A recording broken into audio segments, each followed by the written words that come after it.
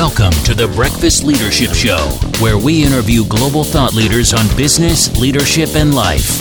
Here's your host, keynote speaker, best-selling author, and chief burnout officer of the Breakfast Leadership Network, Michael Levitt.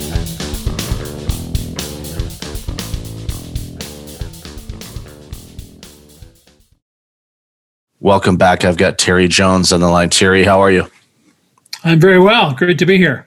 Great to be with you. You've done a lot of amazing things in life, Travelocity, Kayak, everything, all the businesses you're doing. But I thought in today's conversation, and by all means, we'll have all the links to where people can find you in the show notes, because people should really look into the amazing work that you've done in your career so far.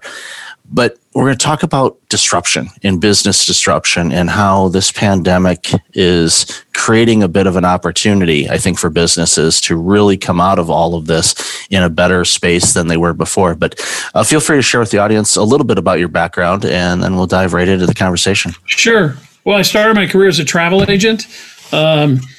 Did my first startup 6 months into that, so I was 21. Built that company up and then jumped to a startup in technology, selling mini computers to travel agents. That company was sold to American Airlines, and I spent 18 years there climbing the ladder in marketing and IT, eventually becoming chief information officer. So I was CIO at American Airlines. That's when I lost my hair, trying to keep all that going. And we had a little project at that time, an online project called Easy Sabre, which was on AOL and Prodigy and CompuServe, and I was leading that, and it looked pretty interesting. And the first thing I did when I took it over was put it on the internet in 1996. Pretty soon I decided that's what I wanted to do, so I quit my CIO job and said I want to run that full time, still inside American Airlines. Took that company public. It became Travelocity.com, spun it out of American, ran it for 6 years until they bought it back. And then I got into speaking and writing and venture capital, and was working for a VC firm, and we started Kayak.com, where I was chairman for 8 years. And we took that public and sold it to Priceline for $1.8 billion. So that was a good outcome. I thought I was done then with travel, but I got a call from Ginni Rometty, the CEO of IBM, who said, come up and teach IBM Watson about travel. So that turned into another company, an AI company, which unfortunately didn't work. But I learned a lot. So I've been on 19 corporate boards now, written 2 books, and spend most of my time now as an author and a speaker and a venture capitalist. Like I said, audience, amazing career so far that you've had, and I've written 2 books. So there they are. The audience can see disruption off and on innovation. Today we're going to talk a little bit about disruption. But, disruption and innovation are just 2 sides of the same coin. You only call it disruption if you didn't do it. If you did it, it would be an innovation. So let's turn it around and talk about both. No, it makes perfect sense, and I love that analogy between the two, because it's the same coin. It's just, depending on how you look at it. Yeah, it's coming at you, or you're doing it.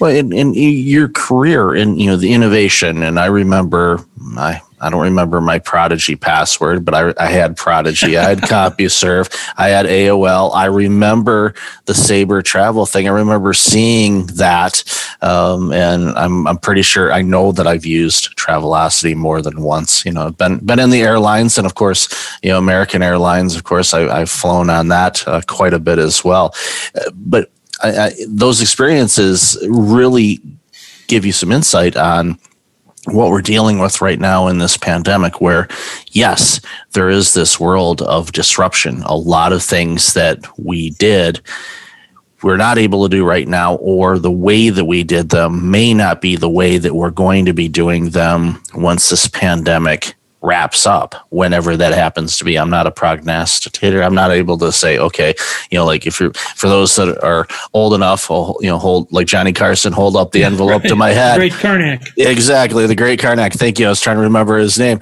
To be able to, sarcastically predict when things are going to change. But, we see the things and we hear, okay, maybe towards the end of 2021. Okay, awesome. That's actually pretty quick when you start thinking about all of that. But at the end of the day, if organizations are saying, okay, what are we going to do with our business once this is done? Now is the right time to start having those conversations, and not when it's like, okay, everything opens back up, you can throw away your masks and away we go.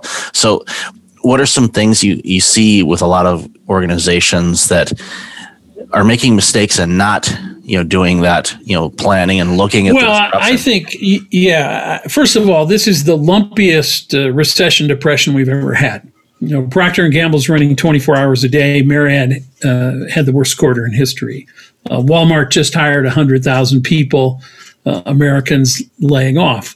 So it really depends on the industry you're in, but everyone has been changed. So don't think you're left out.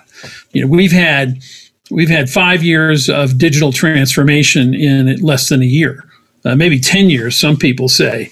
So what's happening, the amount of e-commerce that's going on now, been dragged forward radically. The way new technologies have been deployed overnight. So there's a good tale about one of our large retailers who had an 18-month plan to get to curbside delivery.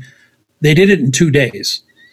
Well, the boss won't forget that, right? that your 18-month plan you did in 2 days. So we're going to be moving way faster going forward, and we're going to be digitizing more. And my book on innovation is about 10 disruptive technologies that are coming at us and how to use them to your advantage rather than being rolled over by them. You've got to be taking risks today and experimenting, because consumers, 40% of consumers have moved to new brands and new ways of shopping. And if you're not where they move to, you're out. So now is the time to make those changes. And I love that, because all the innovation, I love, especially the 18-month to 2 day. Boy, I'm really reluctant to turn in that business proposal to that boss going, okay, the last big initiative that we said was going to take a year and a half, we did it in 2 days. Can I do it in one? What can we do? And depending on what you're doing, if you get all the pieces moving together with a unified goal to do it right away. A lot of it has to do with decision making. So I have an example in my speeches that I make, and it's a video of a pinball machine. Mm-hmm. And those little flippers in the pinball machine are marketing and sales and production and IT saying, oh, that's a stupid idea. No, we can't do that. I'm not sure. Let's do that again. And if you get through all those flippers, you get to the big two on the bottom. They're finance and legal. And it's generally game over. So what happened in the pandemic, and I've talked to a number of industry leaders, CEOs and CIOs, who said, we didn't ask for permission. We just moved forward. We made decisions at a speed we never had before. And if you can do that by getting good alignment, then you can move at the pace of business today. And you have to be willing to make those decisions. And one way to do that is to experiment and fail fast. And you don't have to have big experiments today. We can test things with AI. We can test them on the web. We can build 3D printed prototypes. There are a lot of ways to test small, but we have to test and see what the consumer thinks and then make that decision and then go all in. And too many companies, I think, get complacent and, what got me here will get me there. And it won't anymore because your competitor is changing if you're not. Yeah, it's a great analogy. And to go back to an earlier conversation about you losing your hair in IT, mine was accounting and IT when that started to go. Even worse. The tax season. It's like, that's actually tax season's now. I almost forgot about that because I'm not in that field anymore. Thank you. Yeah, I don't miss that. And I certainly don't miss writing the checks when tax time comes. But it's one of those things where a phrase came to mind when you were talking about, just doing things without permission. And a lot of times it's easier to ask for forgiveness than ask for permission because it certainly is. You drive through some things and you say, here's the end result. Because oftentimes with, different levels of management, you'll get a lot of resistance along the way before you can get something approved, depending on the structure of your organization. And sometimes it's better to say, here's the outcome. This is what we did. Wow, that's great. How did you do it? And you peel back the layers and say, this is what we did. And initially in leadership, they're like, wait a minute, you kind of circumvent the rules. But they have the end result. It's like, this is amazing. We have it. So it's hard for them to, smack you on it. But there's a famous story from American Airlines when I was there. Back in the day when United and Continental kind of owned Denver Airport, they were the only two who flew there. American only had one flight a day. And there was a huge snowstorm, and one of our planes got snowed in, and we couldn't get the snowplows to come because they were, of course, working on Continental to United. And so one of our station manager went downtown in Denver and bought a giant snow removal machine and came out and dug the plane out himself, and he charged it on his expense account. And it got to the CFO because it was a big enough bill, and he took it into Bob Crandall, our chairman, and said, look what Jack Williams did. He charged a bulldozer on his expense account to dig out the plane so it could leave. What should we do? And he said, I think I'll make him a vice president. So, innovation is a dream with a deadline. And having an idea isn't good enough. You've got to move forward. I interviewed a friend of mine who worked at Amazon, written 3 books about it. And he said, that's what they encourage people at Amazon to do, to make decisions at every level and move forward. And, an innovation can be anything. I was speaking to a 100-year-old insurance company. And before the speech, a woman came up and said, well, I did something innovative. And I said, well, what'd you do? She said, I unlocked our PDF forms so our applicants don't have to write them out by hand. Now, I didn't want to tell her that the IRS did that like 8 years ago. But to them, it was innovation. And she didn't ask anybody. She just did it. And so you can innovate in any department at any time by looking at what's wrong and saying, I'm going to fix it. Or looking at another industry and saying, well, why don't we have a subscription model? Why aren't we building a platform? Why aren't we selling outcomes? And push those ideas forward because your competitor is already doing it. And that's the thing. And with this rapid, and life was moving fast before, but this pandemic has created the scenarios where everything we do will be at a much faster pace with the ability to adjust. And a lot of people that are used to, and I see this in nonprofit, but corporate does it as well, where there's that hesitancy. It's like, well, what happens if it blows up? Well, you learn from it and go, okay, try not to blow it up next time. Because if you think everything is going to blow up, you're never going to light that thing because it's just not going to do anything. So, well, there's a thing in corporations called the boson layer. It's the impenetrable layer of middle management that stops good ideas from moving upward. It's really not their fault. They're simply not rewarded for change. So as a leader, you got to reach down through that boson layer and say, this is Bob's idea. It really worked great. And this is Larry's idea. It was terrific. This is Barbara's idea. She failed. We're giving Barbara another chance and a promotion because the idea failed. So you have to kill projects, not people. And when your workers understand that you're killing a project, not the person, then they're willing to take a risk. A lot of people weren't willing to come to Travelocity when we started. It wasn't on the corporate ladder, right? And a bunch of people wanted to come just before we went public. And we said, sorry, guys, you didn't contribute. You didn't take any risk. You don't get the reward, right? And so you have to take risks in life. And I've taken lots as I've, navigated my career. And some of my businesses have failed. But overall, I've created about $8 billion worth of value. So that's a pretty good scorecard. Look, in baseball, if you fail 70% of the time, you are awesome. You get a lot of chances. Yeah. I mean, you strike out or, fail 7 out of 10 times, you're first ballot Hall of Famer. And, exactly. You think, Ted Williams or all the great hitters, it's like, what was their lifetime average? And you're like, okay, like 3-0 this or, 326 or, whatever. And you're like, wow, and we've been conditioned. It's like, well, a lifetime batting average of this is amazing. And, or, Tony Gwynn, I'm a huge fan of him. And, one of the things, they did a comparison where he faced Tom Glavine, Greg Maddux, and John Smoltz from the Braves. So when the Braves were winning everything except the World Series in the 90s. So Gwynn faced those three over 1,000 at bats or something ridiculous like that. He struck out 3 times against those three, and all three of them are in the Hall. And Wow. but his batting average was other than that one season where he came really close to 400. But again, even in that season, if he would have hit 400, that means 6 out of 10 times he would have failed. And right. And that's that's the way life is. Yeah. And that's why startups are so dangerous when we look at them from a big company, because they have nothing to lose. And when you have nothing to lose, you kind of roll the dice, right? And as you said, when I have everything to lose, I'm not willing to chance anything. And life just doesn't work that way. Godzilla didn't kill King Kong. It was a bunch of little airplanes, right? That looked like mosquitoes to him. And we've got to play whack-a-mole against those startups and be looking at them all the time if we're in big business, and understand how they're going to change the world. Then 75% of those startups will fail.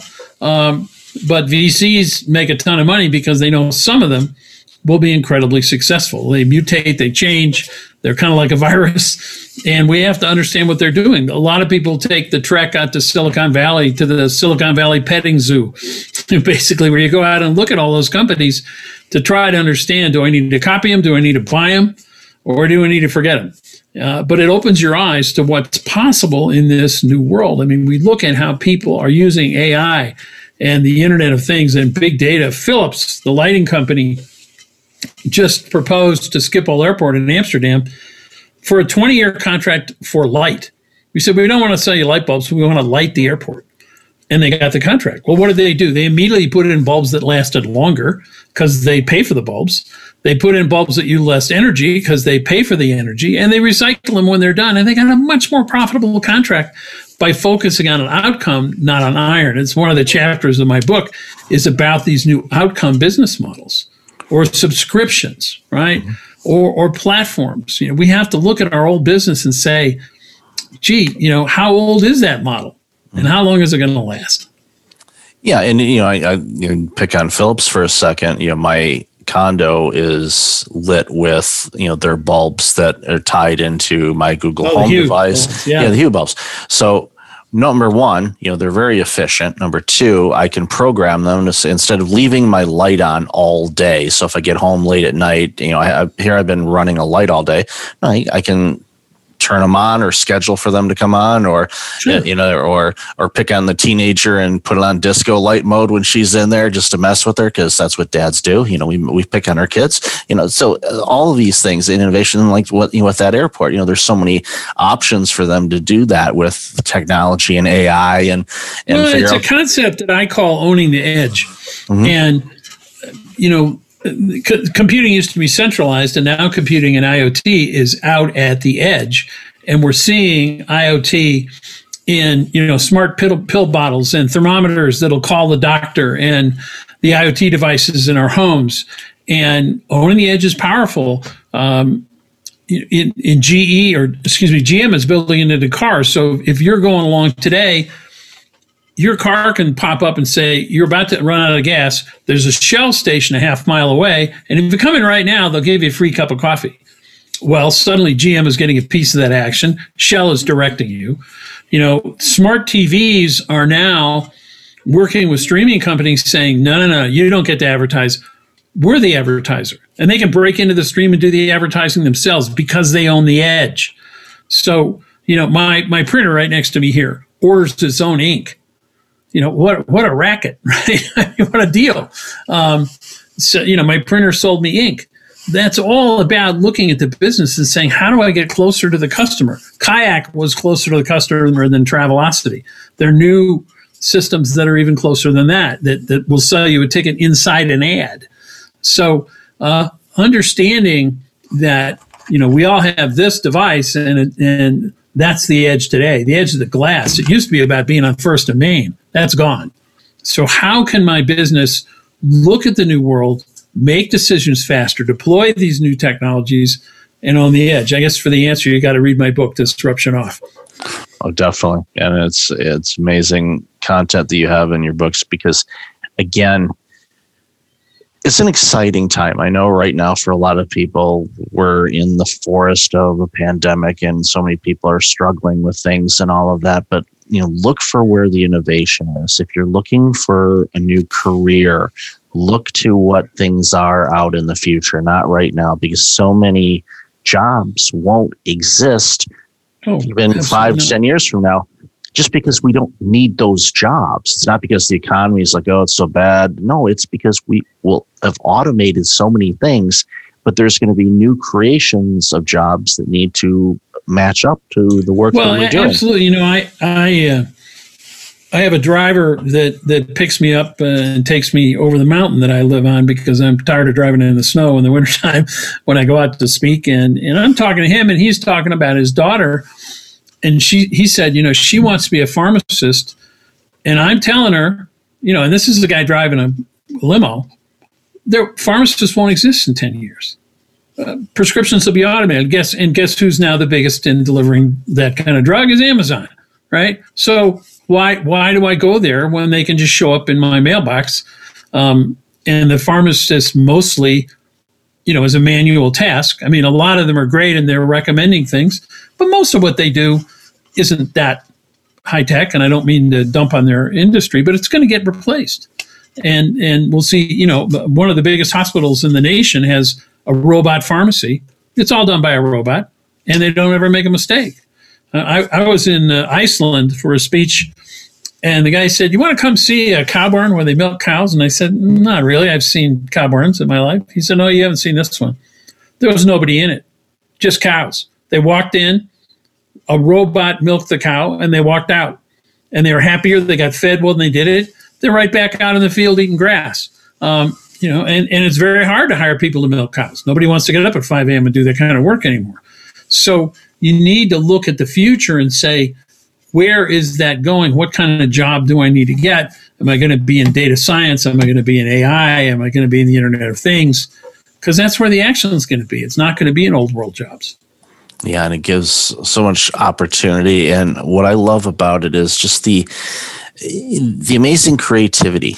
And, we talked in the pre-show a little bit, how I talk about burnout.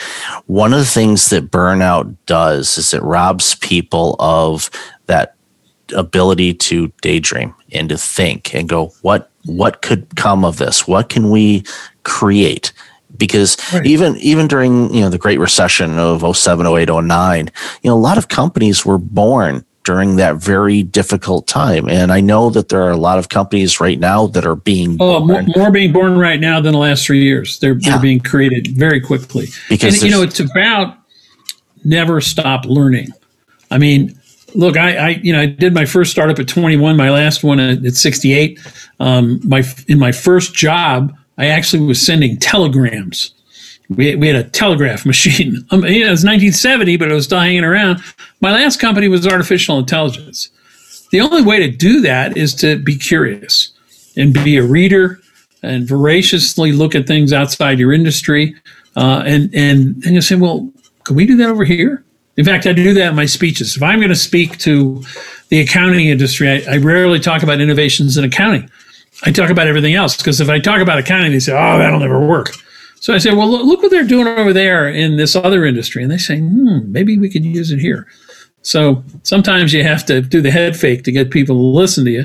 But there's so much technology moving so quickly, we have to learn to adapt and adopt from other industries.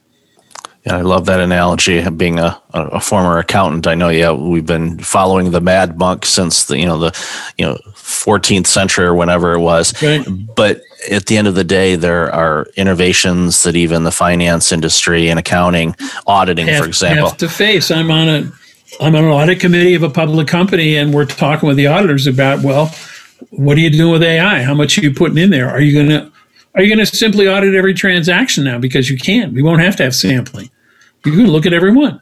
And maybe that's not the right idea, but it's not going to be the way it was. And the big firms are using AI.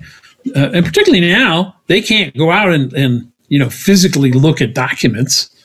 And there's no point. They're all in the cloud anyway. So come on, get with the program. Exactly.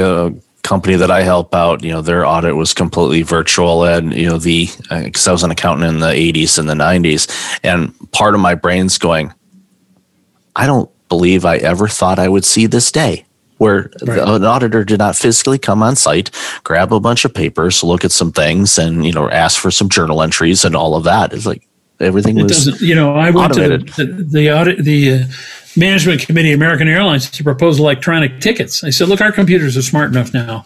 We don't need to print tickets. And they said, but what will our customers do for receipts? They will never accept this idea. Leave us. Go away. And American was one of the last to do e-tickets, and they missed it because they thought the customer wanted a ticket. And some of the pundits, you have to have a ticket because of this or that. Well, public changed overnight. And whoever thought we'd buy a $300 device to heat tea and make pizza?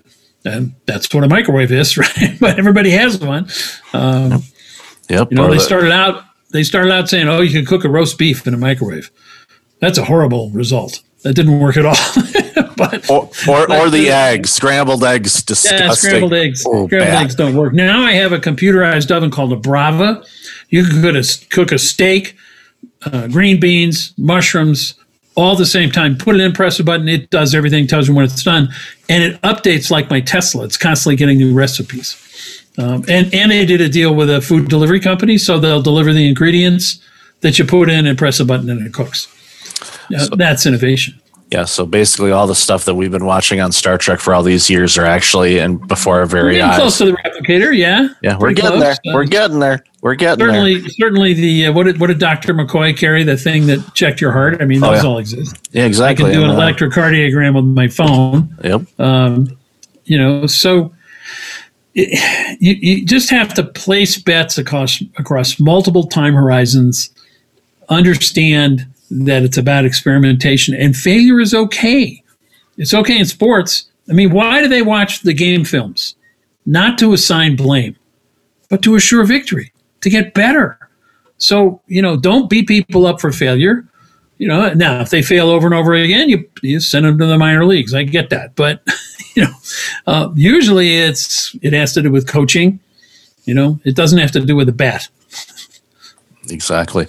Terry, I've loved our conversation today. Where can people find out more about you and this amazing work you do? Well, again, the books are available on Amazon.com, Disruption Off and On Innovation. My website is tbjones.com.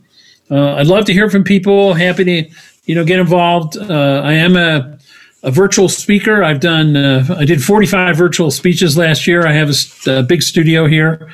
So I'm well equipped to do that, and I'm not the little Zoom guy up in the corner. I'm on screen and off screen. It's a real production. People say it's like being there. So I speak on disruption, innovation, and I'd love to help anybody who needs that help. I'll definitely have that information in the show notes, and congratulations again for pivoting to the virtual speaking side of things. I've done a ton myself over the last couple of years, and it's when they say it's as if you're right there is a great compliment, because people are starving for information. And I know you. Well, we're starving to lots of things. We're starving for travel, but at least you and I aren't starving for a barber. No, I mean, the money that I save, I put it into razors, but, not as much. But yeah, the barber and the shampoo budget, I've relayed that into, I can almost. My beard's getting a little bad, but I'm not. No. It works for you. For me, it even at this age, it still looks like I'm 13 trying to grow one. Yeah, it's just not good. It's not a pretty sight. So awesome. Well, thanks for the opportunity to be here. Well, thank you so much, Terry. Appreciate it. Thanks for listening to the Breakfast Leadership Show, part of the Breakfast Leadership Network. Visit breakfastleadership.com for tips on empowering your business and your life.